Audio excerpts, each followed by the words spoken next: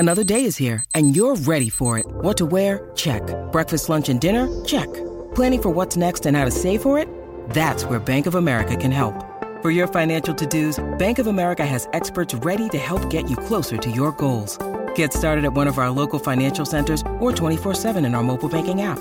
Find a location near you at bankofamerica.com/talktous. What would you like the power to do? Mobile banking requires downloading the app and is only available for select devices. Message and data rates may apply. Bank of America N.A., member FDIC. Hey, this is Rosemary Lawton, and you're listening to Tobin Tonight.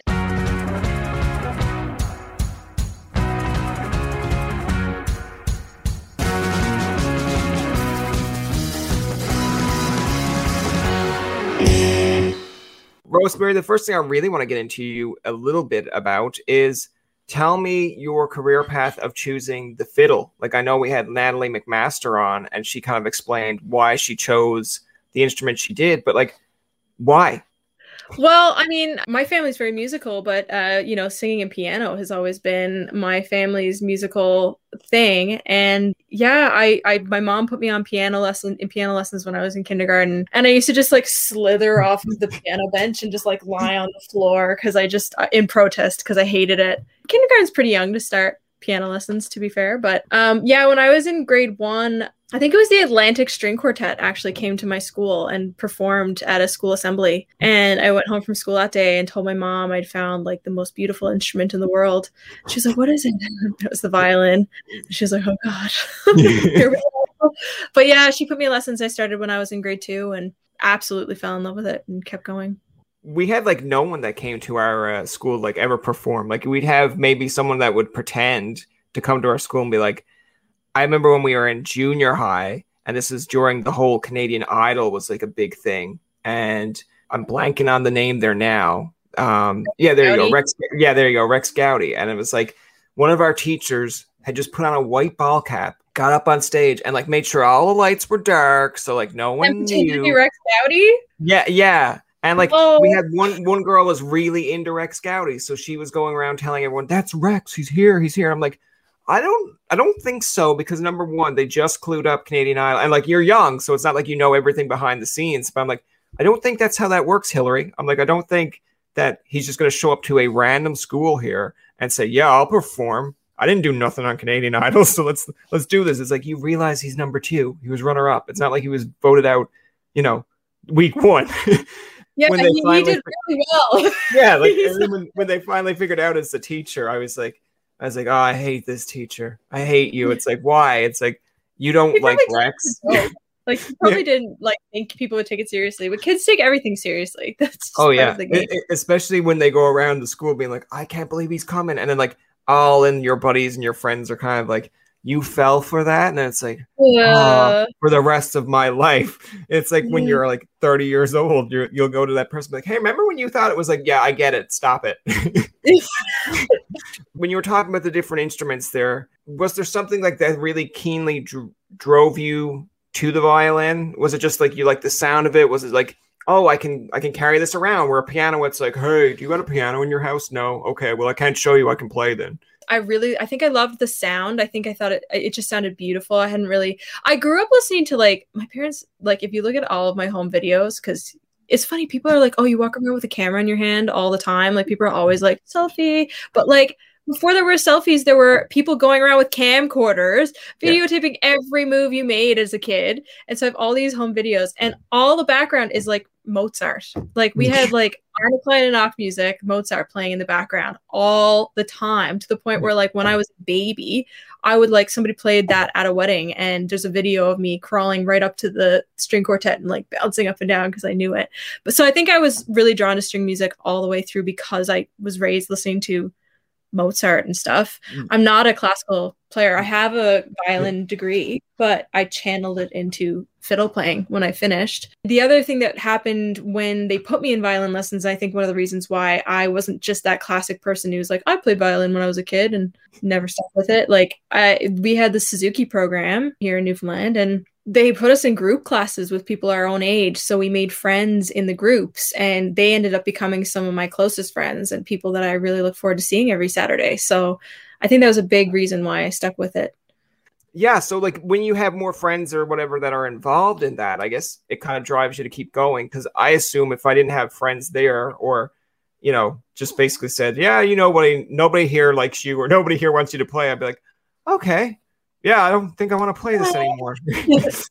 What kind of music were you listening to? Because I know, like I said, like for you to get into the instrument that you are playing, it's not like you're telling people like I'm listening to, because your friends are going to say, I listen to Backstreet Boys, I listen to Lady Gaga. But when you're telling people like, oh yeah, I grew up on like Mozart, what were they saying? Were they like walking away from you? They like, whoa. I definitely was a misfit in school. Not gonna lie. Most of my friends, like I had some friends in school, but like we just didn't talk about music. We just played pretend in the playground. But yeah, like my main friends were in Suzuki, so like we were playing the same pieces all the way through. I got really obsessed with Newfoundland music around that time because in the Suzuki program they have the Step Fiddlers, and Christina Smith runs that program. She's a legend, and she introduced us to all these like traditional songs. And around that time my parents were trying to get me into, if you're really into Newfoundland music, let's find some women who are inspiring to you, so you know that there are some women that you can look up to in this industry. So they got me like Ennis Sisters CDs, and like one of my first CDs was an Ennis Sister CD. I think a lot of my friends just really love Newfoundland music too, so we just played fiddle tunes all the time. And like hearing about what you have to do for Screeched In, or what they do for people for Screeched In, I get it, but it's almost like that's torture. I was actually a screecher. Oh, really? Year. Yeah, I had a job in Twillingate where I was playing as a musician every single day for, I think it was six nights a week I played. And then anybody wanted to get screeched in, I would screech them in. Do you get people that are like kind of like, oh man, at the end of it, they're like, I'm glad I got screeched in, but then there's other ones that are probably like, I have to? Like, what is this? You're joking, right? I have to kiss a cod? It's like, I don't want to do that. Oh yeah, you got a lot of people who are like, no, and all the people who are around them are like, yeah, and then they end up having to do it. And like that cod that we used, it had like hickeys on it. It was so gross. Like, yeah. Prior to COVID, I don't know if that'll ever happen again. It's probably like with everything that's changing, and especially with like the culture that changes with like, cancel culture and stuff, that's probably going to be I'm kind of glad we haven't got hit with that a lot, but I feel like that's going to be coming soon, where someone's going to be like, I can't believe we did this. Like, we all kissed this cod. It's like, yeah, and you didn't care, and now all of a sudden you do. It's like, yeah, because it was gross. It's like, who said at any point it was great? It was always gross. Yeah, it was entirely always gross. I remember I went to Ireland and kissed the Blarney Stone and got so sick after. Yeah. I was like flat out flu that same trip. And I swear it's because I kissed the Blarney Stone. They wipe it down with this little rag after you do it. Yeah. It's almost like, there you go, it's clean again. It's like, no, it's not. Yeah. Thousands of people who kiss that thing every day. I want to ask you, while we have you on, because we're talking a little bit about COVID, but we're almost, I think it's like fully a year now into COVID. Like when this first started compared to where you are or where you're at now, using the Newfoundland term. That's a lot. There's a lot of things I could talk about there. I feel like I could just funnel down a spiral at this point to just go for it. Go down the spiral. Yeah. Well, okay. So I am a substitute teacher and a musician. So when COVID hit, I lost both of my incomes right away. Thank God for CERB. And I did have a supportive family and partner. So I was like, not like on the streets, thank God. But yeah, it was a very stressful time. I spent a lot of time on my couch. I think playing Animal Crossing, like lots of people, like, what do you do with your time? And then I just really wanted to like feel like I was being productive and like had a purpose. I think that was the biggest thing, is like trying to find a purpose. So I did a lot of songwriting, and I applied for a master's degree and got accepted. So now I'm doing a master's degree, which I never would have done. I don't think, well, I was planning on doing it, but like down the road. And now I'm like halfway through my master's now, which I never thought would have happened. So that's huge. And since then, like I've been talking about maybe doing a PhD and like going a little further in this education realm than I ever imagined. So that's been really neat. And like just the research that I've done and like the people that I've gotten to meet through the academic side of music and music education has been really fascinating. We wrote and recorded an entire album during COVID. I did more songwriting than I've ever done. I'm normally a Celtic traditional musician. Yeah. And that's like any award I've been nominated for has been in that category, or roots traditional or whatever. But this, like, the songs I was writing were like way more folk popish than ever. And so we just decided, to heck with it. Let's just make a bit of a genre change. And so now I'm putting out a project in May. So like really, really soon. The single's coming out on week from yesterday, and it's all borderline top 40s pop. Like there's some hits in there, and I'm really excited. We didn't lose the fiddle, but yeah, with the shutdown, we had to get creative, right? Like there was a lot of this stuff that happened. Like I have a producer, Claire Follett. She's up and coming, just doing some amazing stuff. And I built a studio in my basement during the shutdown. It was an empty room that wasn't being used. So I built it up and built sound panels with my dad, and the two of us built a desk together, and really great bonding, and just really did it up, and it looks sick. Like it's really awesome. The sound panels are great.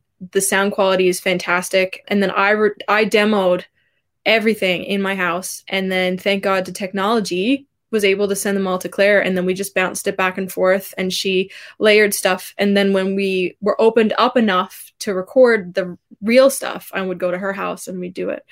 But now, since then, I actually have I've finally gotten everything I need for a fully functioning recording studio. Looking at getting a permit to sort of start my own little recording studio, private studio, violin studio out of my house. So a lot of changes have happened since COVID, and a lot of really good things have come. Yeah. Like I'm a lot more self-sufficient than I ever was before. I'm a lot more versatile than I ever was before. And yeah, I've got a fantastic space that I never would have had otherwise. Are you a bit more introverted or extroverted? Introverted. It's funny because a lot of people think I'm really extroverted. That's what I was going to say. I was going to be like, geez, it sounds like she's like all over the place there. But now she's like, I've learned to be more introverted. I'm like, oh, okay. No, I actually like get a lot. That was the other thing I was going to say. So like, I'm super like, it takes a lot of energy to get out and talk to people, and I love it, and it's really nice, but I need the time to go home and decompress. So I get really overwhelmed at times and just like need to just shut everything off. We call it hitting the wall. I hit the wall. So it happens like every couple of months. I'll hit the wall and need to like just chill for a bit. But yeah, if you, like when we stop talking, I'm putting on sweatpants and I'm going into my cupboard. I have a cupboard of chips and sitting down watching Netflix. Like this is my plan. Oh really? Okay. For this, I'm like woohoo. But like, yeah, like when I'm just hanging out with people, I'm way more chill, and it's a lot better. Like yeah. I think you're doing okay. I don't think there's anything. Yeah. The other thing I really want to get into a little bit, to get into like I guess the music side of the conversation here as well. Now, of course, East Coast Music Awards are coming up, and it's honestly still up in the air for me because interacting with so many different acts that are supposed to be on like the showcase, even hearing from, so I believe Jay Malone is like a co-host at some point as well. And even I was talking to Jay and I was like, what's going on here, Jay? Do you know? And he's like, honestly, man, like I'm getting some notes. I'm getting some like feedback. And I'm like, okay, but it's all up in the air. So honestly, like, has anyone sent you an email or a message saying, this is what you're doing, this is what we're trying to get done? Because it seems like a lot of people are still kind of like, whoa.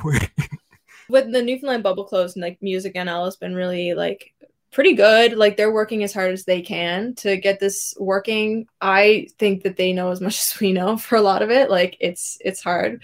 The export showcases are happening for sure, guaranteed. And I think they're working on the award show as well, which makes sense. Like export, it's an export buyers conference. Like they want to do that. So the reason why I'm dressed like this right now is because I'm wearing bell bottoms, for goodness sakes. You can't see it, but I'm wearing bell bottoms because we just filmed my export showcase right before this interview. So they are working to get stuff done, but I don't know, like, I think they don't even know if certain showcases are happening. Like, I don't know. I'm supposed to be playing on the Roots traditional. Yeah. What is it? Oh, I'm supposed to be playing on the folk pop stage. I don't think that's happening. Like there's things that are a little unclear right now. So I like, from my understanding of it, and again, I'm coming at it from just more of an opinion based than facts, but I think it's almost like they're basically saying, okay, we're going to get so many acts to do stuff virtually. We're going to see what we can do kind of in person. And then we're just going to try to like put it all together. It's almost like throwing things at a wall and then just being like, okay, let's see if it sticks, but let's see if we can make it look good. Now, I'm sure there's more to it than that, like more professionalism involved in what I'm saying, but it's almost like they're saying, we're still going to try to put out a show, the best show that we can with what we're given, but we want to be well prepared. Like we want to have, if there's featured acts that we're supposed to have on, we want to make sure that they get featured in some way, shape, or form.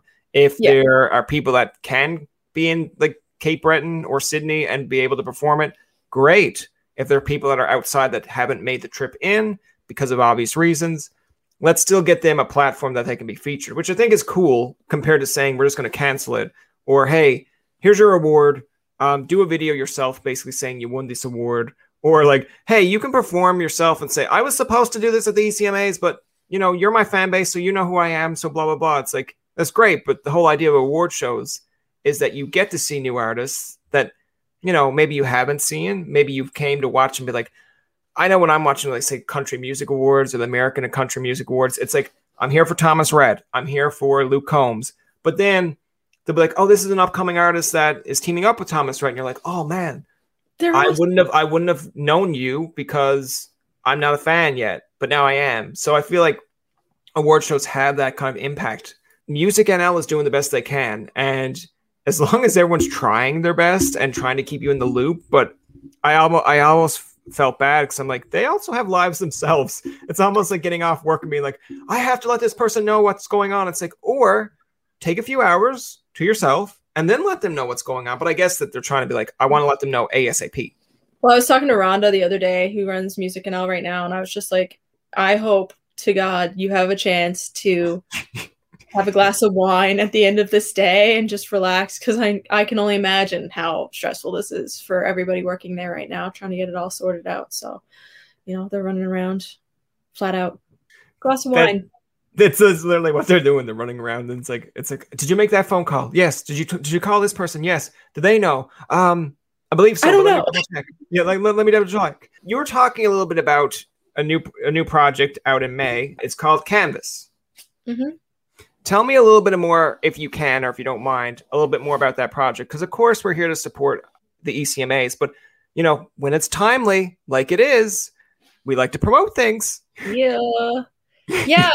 Canvas is so I'm a Celtic traditional musician normally, and I mostly put out traditional Newfoundland music that's, you know, old, found, you know, in field research or whatever. That's normally what I do. But throughout my life, I have done some songwriting, and I find I don't really have much to write about unless I have a bit of life experience. So I went on tour right before COVID hit in Alberta, and we stayed with families out there. And there were so many stories that were told to us and so many things that happened, and just like so much fodder for creativity. So I was writing little jot notes down the whole time I was touring. And then I came home, and well, right before the tour, I had heart surgery. Oh, wow. Just a minor one. It wasn't a major heart surgery, but it was a heart procedure, and it took the wind out of my sails. It really did. And then I went on tour, came back, and my grandmother had passed away pretty much the week after I got back from the tour, then had to hit the road again for another tour. And then COVID hit. And so it was just like a series of big events, life experience events that had a lot of impact. And I think when I wrote a lot more at that period of time, because I was trying to kind of come to terms with it all and figure it all out and just see how it all felt, and inspired by a lot of it. And so, yeah, writing became sort of like journaling. And then the songs that came out of it, some of them were just, I really am proud of them. So, that's kind of the basis for those songs that came together. A lot about like different feelings, happy feelings, sad feelings, relationships. It's called Canvas because I took up painting during the shutdown, and I ended up painting the artwork for this album. So I'm really excited to share the artwork. It really, like, this was sort of like a blank canvas for me to create as well. So I've been telling people a lot that this album is more me than any other album I've ever put out. it's music that I would listen to in my free time. Like I listen to Celtic music, but when I'm listening to the radio, like I listen to CBC radio too, like all the time. Like that's really my bread and butter. And so picture that's the music that you hear on that, and that's kind of what this project really is. So but yeah, like just the music style, like you know, Rose Cousins and you know, Serena Ryder and Sarah Bareilles, like a lot of like those types of singers are like really big influences in this project. Big sound, strong vocal. We didn't lose the fiddle though. There's still lots of fiddle. Yeah, because I was actually going to mention this, and I hope it wasn't going to be like insulting if I put it out there. But like when you were saying earlier about how it was more like kind of folk pop, but like you still have the fiddle, but maybe not as much. I look at someone like an Ed Sheeran sometimes, and I'm like, there are some music that it's not what you think mainstream music is because you hear different backgrounds or different instruments in it. And I'm like, okay. But then someone's like, oh, well, Ed Sheeran's just doing that because he wants to be in like a different genre. I'm like, no, Ed Sheeran's doing that because look where he's from and look at the background. And he's Ed Sheeran. Like, leave him alone. But he'll do whatever he wants to do. Yeah, he does Ed Sheeran. I don't think someone from Newfoundland, like not me, but someone from Newfoundland be like tweeting at Ed Sheeran, like, I don't like your music. He's like, oh my God, guys, forget it. We're done. We're done. We're done. Like with this project, like there's a lot of crossover. Like the single we're releasing in this Friday has no fiddle on it, period. Like there's some string background stuff that I played, but like no fiddle lines at all. It's very, very pop. And then there are like 2 or 3 songs on it that are still playable on like jigs and reels and homebrew. So there's like a bit of a like there's enough continuity that it works, but like definitely like there's pop and then there's not defined in like one genre. Yeah. There's a flow and it all fits. But yeah, it definitely has some like spectrum. When you talk about music today as well, like even with say, I know with pop music, maybe it's always pop is pop, regardless what it is. Like everything can go into that pop filter.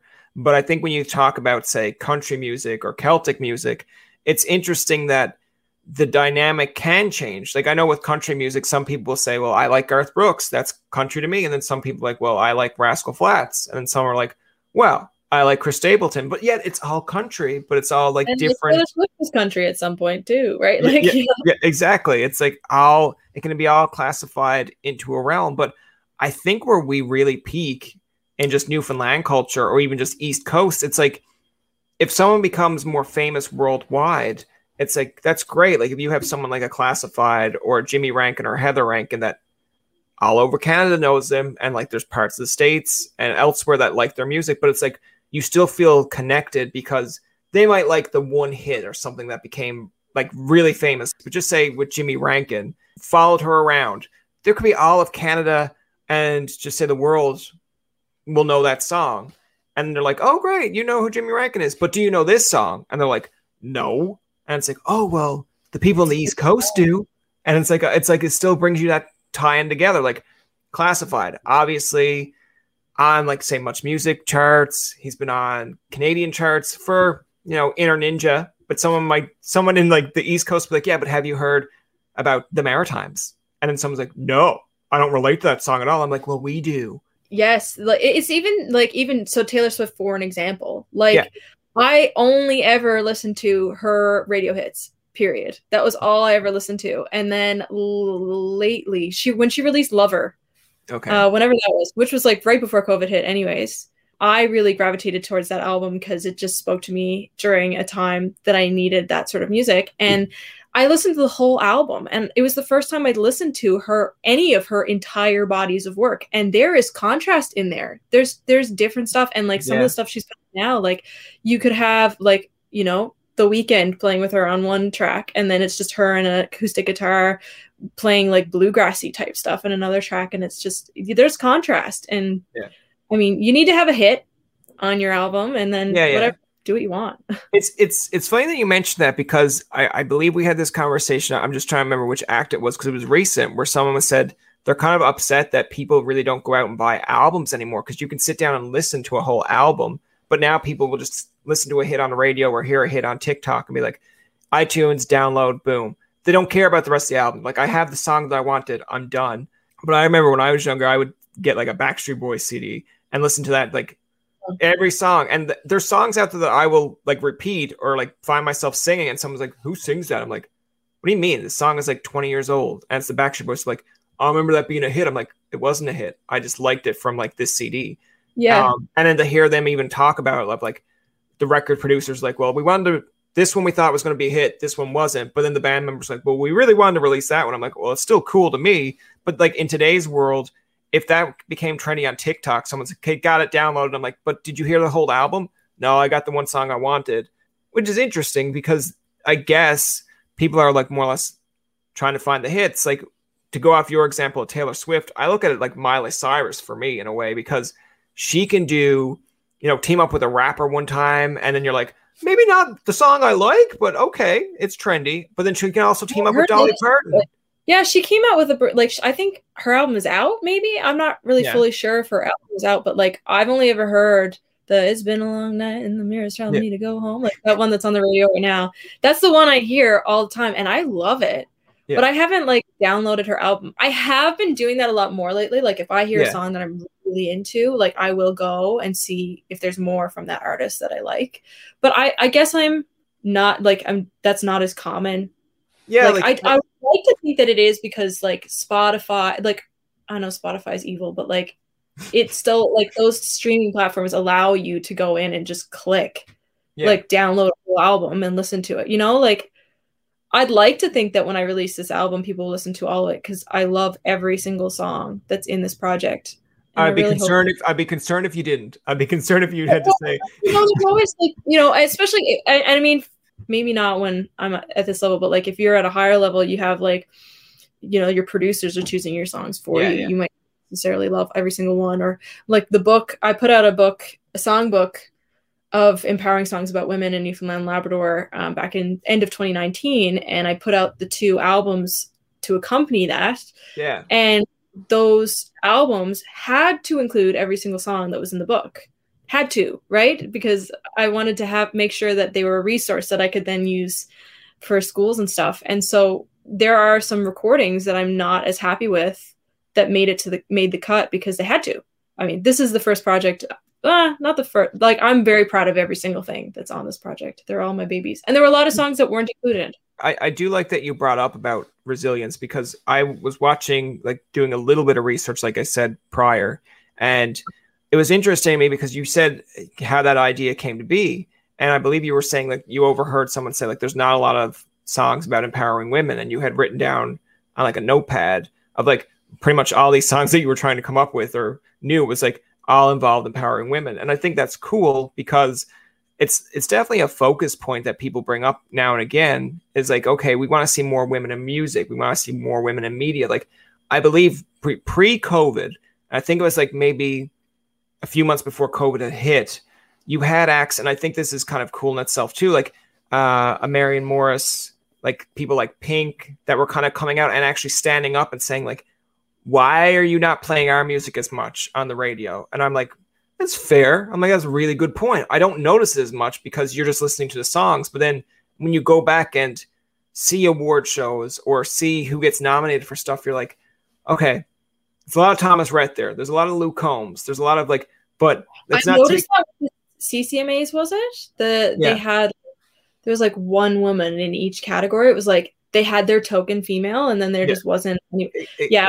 It's almost like, to me, it's like I'm not saying you have to make it so like equal, where it's like, okay, listen, Luke Combs might have had a really good album, but because we have 3 guys here, we got to take Luke Combs out and put in a girl. Like, but for you to say this is the one girl that's shunned the whole year, I'm like, no, it's not. Like, don't give me that. Don't give me like it's only Carrie Underwood's year. I'm like, it could be Carrie Underwood's year, could have been Reva's year. Like, make it equal. Like, have 2 guys, and maybe there's 3 girls in that category, or there's one category that has 1 girl, but then the next category it's like, best pop album of the year has 4 girls and 1 guy. I'm like, okay, in your mind you're like, wait, that doesn't sound right, but you're like, that's where gender parity should wind up happening. Like, maybe not, maybe one genre is a little bit man heavy or female heavy, but like the fact is, like, I think if you did the math on how many women versus how many men were nominated, like it's very much like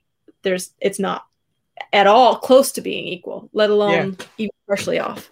But I mean, yeah, we're working on it. Like festival lineups are the same, right? Like, you know, we had the Iceberg Alley here where they didn't have any female headliners, and then they, you know, that is a fight. That's still something to work towards. And I don't know why it's a fight. That's the thing. Like there are lots of great. The dog agrees with you. The dog's like, what? There shouldn't be no fighting.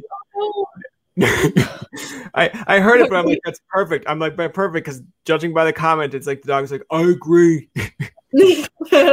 But no, I agree with you in that contrast, because when I seen that tweet, I think it was Marion Morris that put it out, and I was like, oh my God, like there are people out there that like, she's so outspoken, she's such like a small little timid, and I'm like, hold on now, she has a voice, like let's not get into it that way. But I was surprised because I looked back at it, and then when someone actually shows you that aspect, I was like, oh, I didn't know, but now that I do, that's kind of interesting. And then I was even looking back at my podcast because I didn't want to like retweet something and be like, okay, well, we have a lot of females on our show, and then be like, Brian, I counted your females. You have like 3 to every 20 guys. And then I was surprised to realize that I had more female acts than guys. And in my mind, I was like blown away because I was like, it's not my intention. It just happened that when you reach out to people, there's a lot more female acts that are like, I love to do it. Awesome. Great. Let's do this.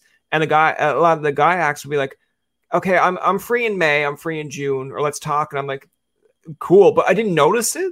And then when she had tweeted out that, I was like, maybe a lot of the female acts that come on are like, oh my God, someone's actually looking for me for press. This is great. I'm like, oh, it's sad that it has to be that way, but great for you in the long term, because this guy's not going to get the exposure, and you're getting more exposure. Like little like fan bases like myself or podcasts that are just starting off will remember you coming on when you were, you know, essentially you could have been a bigger name or a rising name. And we're going to be like, yeah, she was great to have on. And that's good press for you compared to someone who's like, yeah, I can come on in like July. You're like, oh, okay, like, I hope I remember to reach back to you in July and hope you can come on then. Yeah, it's like, and it's hard too when you think about gender parity in festivals, because I know like I was encouraged to apply for certain festivals that weren't even like my genre, like a pop or a metal festival at the time when I was very much Celtic. And they were like, oh, because you tick a box, you should apply because you might actually get the gig. I'm like, yeah, but what if I get the gig and then show up and I'm playing fiddle at a metal festival or something crazy, you know? And then people are like, what the hell are you doing here? And it's like, well, I ticked a box. I got the gig because I'm a woman. Like, that sucks. You don't want that. I feel like that's a little bit more like, although I'm sure the hindsight of that's supposed to be like good, it just doesn't come across that way. It's like if I'm doing a podcast right now and they're like, we're taking 20 podcasts from Canada and 20 podcasters from Canada. And you're like, great. And it's like, okay, we're taking 20 male, and then you applied to be like one of the 20 male, and it's like, you don't get it. And it's like, well, actually we're allowed to have one person with disability. And then you get the one because you're a person with disability. You're like, why couldn't I just been classified as 20 male? Like, why did I have to go in here? I feel like the same way about, and I mean, I feel so like, I feel like I shouldn't talk about like race because I'm white and I'm privileged. At the same time, I feel like it's the same way. Like, you don't want to be the token person of color at an event because you ticked a box, because you could be you might not be good. And then you're hired to this gig because, you're a person of color. So we did our job today. Yeah, no, I think there's a lot of people out there to this day that would agree with you in that aspect. Like, I know it's a little bit outside, say, the music side, but when people apply for jobs, and like, I've actually had recruiters tell me this, it's like, well, we have a status quo of how many like people of color we have to hire. And I'm like, why do you have to have a status quo? I'm like, if the guy's good for the job, hire him. If he's not, he's not. But there's this thing now with social media and everything where it's like, okay, you didn't hire that person of color, the person with disability, so they should be hired. I'm like, well, no, not if they're not good. Like, I don't want someone working a forklift and it's like, well, actually we had to hire him because we didn't have like the one person with disability on our payroll or one person with color. And I'm like, but now they crashed the vehicle. It's such a hard thing. Like, I don't know if there's any right way to do it right now. Like maybe there is potentially someday, but right now, like gender parity clauses in contracts don't seem to work. But at the same time, if you don't have them, there's still that inherent bias that can happen that will prevent people from getting hired. So like, how do you get there? Because I mean, it's interesting. I watched a YouTube video or something. I can't remember where I saw this, but it just really stuck with me. This person, he works for a company, and this girl that he was working with wasn't getting the same output of work done in a week that he was getting. And his boss was getting really frustrated because obviously she wasn't doing as good a job because her output wasn't as good. And then this guy, he went on one day, and he was just having the worst work day, and people were being super condescending on email and being like, you know, let me talk to your supervisor, and like he was having such a crappy day. And then he realized that he was accidentally signed in on her email. And so he'd been signing off all the emails with her signature, and people were just inherently seeing her name, or, you know, oh, I'm dealing with a woman, obviously she's not the boss, or, you know, like there's that was happening. And so they ended up switching, like actively switching to be like, was that just a weird day, or is this always? And they traded emails for a week just to see.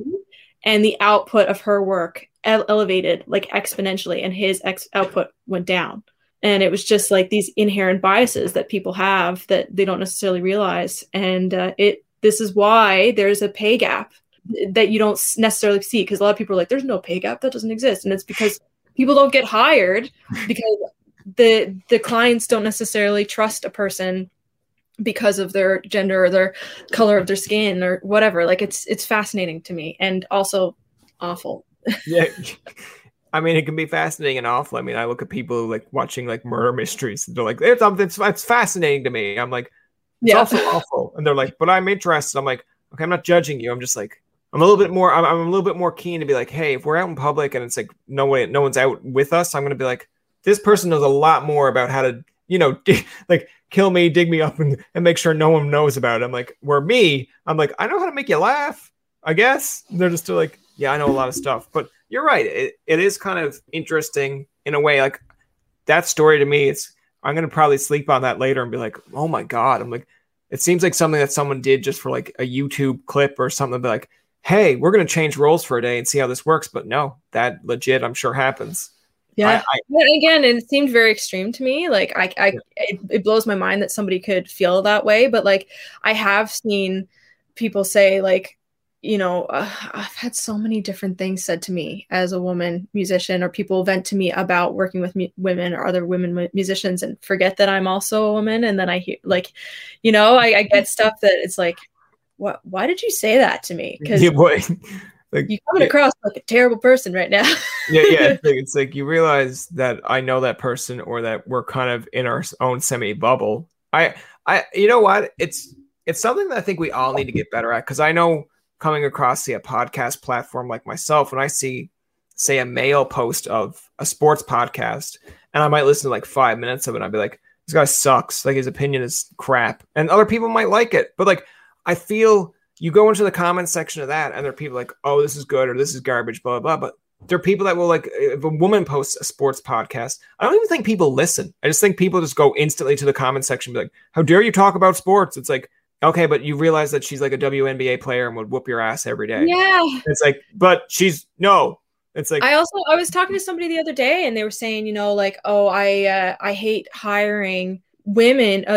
You know, I have this female in my band, and it really bugs me because I have to have an extra hotel room for her, and I have to pay for that extra hotel room, and that's really expensive because she can't room with any of the guys. And I'm like, that's fair, but also, you know, your solution is hire more women.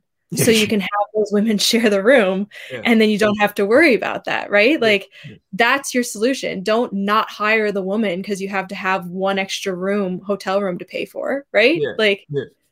Just use the advantage where it's like, okay, it's almost, so I'll break it down like very simplistically. It's like if you're paying just say $50 for a male room, and it's like, well, I got to pay $50 for 5 males to stay in this room, and oh, now I got to pay $50 for 1 female, or like, or get like 4 or 5 more women that you can hire as well. and then therefore they can all stay in that room too. And there's more musical acts, there's more people there, and it's like boom. It kind of helps her more in just one way. She don't feel isolated. Number one, she has someone to bounce off of. Number two, and it's like it's a win-win. Like I guess companies look at it and be like, "That's more money for me." It's like, yeah, but down the road, if all these females became really like good musicians, and just say this female band that has like the males in it became well known too, it's coming back to you in an aspect. Yeah. Yeah, like I think we're getting there, but it's not quite there yet. Fair enough. The last thing I kind of want to get into, just briefly as we wrap it up here, what things would have you liked to see or looked forward to if you had to go to the ECMAs? Because I know a lot of it is being done somewhat virtually, and some members have said they really liked, or they missed the fact that they don't get to integrate or engage with other artists like yourself, and like just bounce ideas off each other, like maybe form a bond. And I think that's cool, because that's essentially what happens with award shows, with anything. Like you meet people that have similar interests. What kind of things would you be missing right now if you had to go to this award show in like 2 weeks' time? I mean, so like I've been to the ECMAs twice, I guess. And the first time I went, I wasn't nominated. I was just going to see what it was like, get a feel for it, so the next year I could kind of like get better at it and do, you know, I think it was just a strategy for me to try to figure out what it was all about and what I needed to do so I could plan for the next time. And when I was there, they have the Flo case. Flo Sampson, Gordy Sampson's mom, runs this showcase where she just has a piano in the middle of the hotel lobby, and everybody flocks around this piano and jams and takes turns passing around solos and tunes and stuff.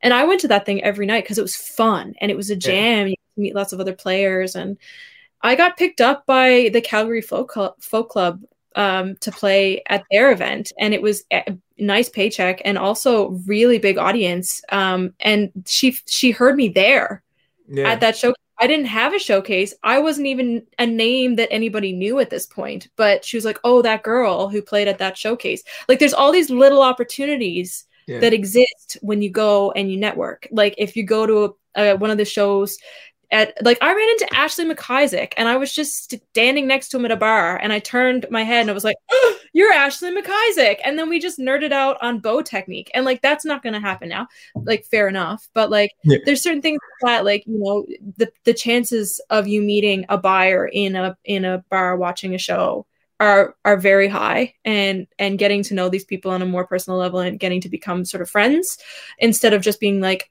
hello, my name is Rosemary and I would like you to book me. You know what I mean? Like it's way less formal and it's way more casual. But yeah, I think that's going to be a really big sort of thing that we're missing. But I'm very glad that they're still doing the expert buyers workshop, the meetings, and I'm still going to be meeting with buyers and stuff one-on-one anyway, so that's good. Like it's not like we're losing opportunities that way. No, I mean that's fair. I like that you brought up that because that's essentially how you meet and greet people, or in a sense like you said, you can send stuff out to people and be like, hey, it's like hire me, or hey, this is my demo, and then they'll be like, great. But when you actually get to see like the in person or be around people that kind of share that interest, it's like, yeah, that's beneficial. It's like me going into I don't know, like a Pizza Hut and be like, I have a podcast. And they'll be like, it's great, not really the audience here. But if you go into like a media place where there's like, say, Warner Music, like Atlantic Records, and you're like, I have a podcast, they're like, oh, that guy over there has a podcast, like maybe our acts would be good for his show. And then you're like, okay, I'm in the right place here. Or if you're and also if they meet you one-on-one, like they get to be like, they get to know you and know like, are you a decent human being? Like I actually like to get on with you and like hang out. Like, okay, cool. If I like you, I'm more likely to give you opportunities as well. So it's less like, hey, what can you do for me? It's like, hey, let's become pals and see what we can do for each other. That's going to do it for this episode of Tobin Tonight. Our thanks to Rosemary Lawton for coming onto the show. Remember, you can find past, present, and future episodes on TobinTonight.com, Spotify, and iTunes. Follow us on Twitter, like us on Facebook, and leave a comment or two. For Tobin and myself, this is Jacob saying thank you for listening and good night.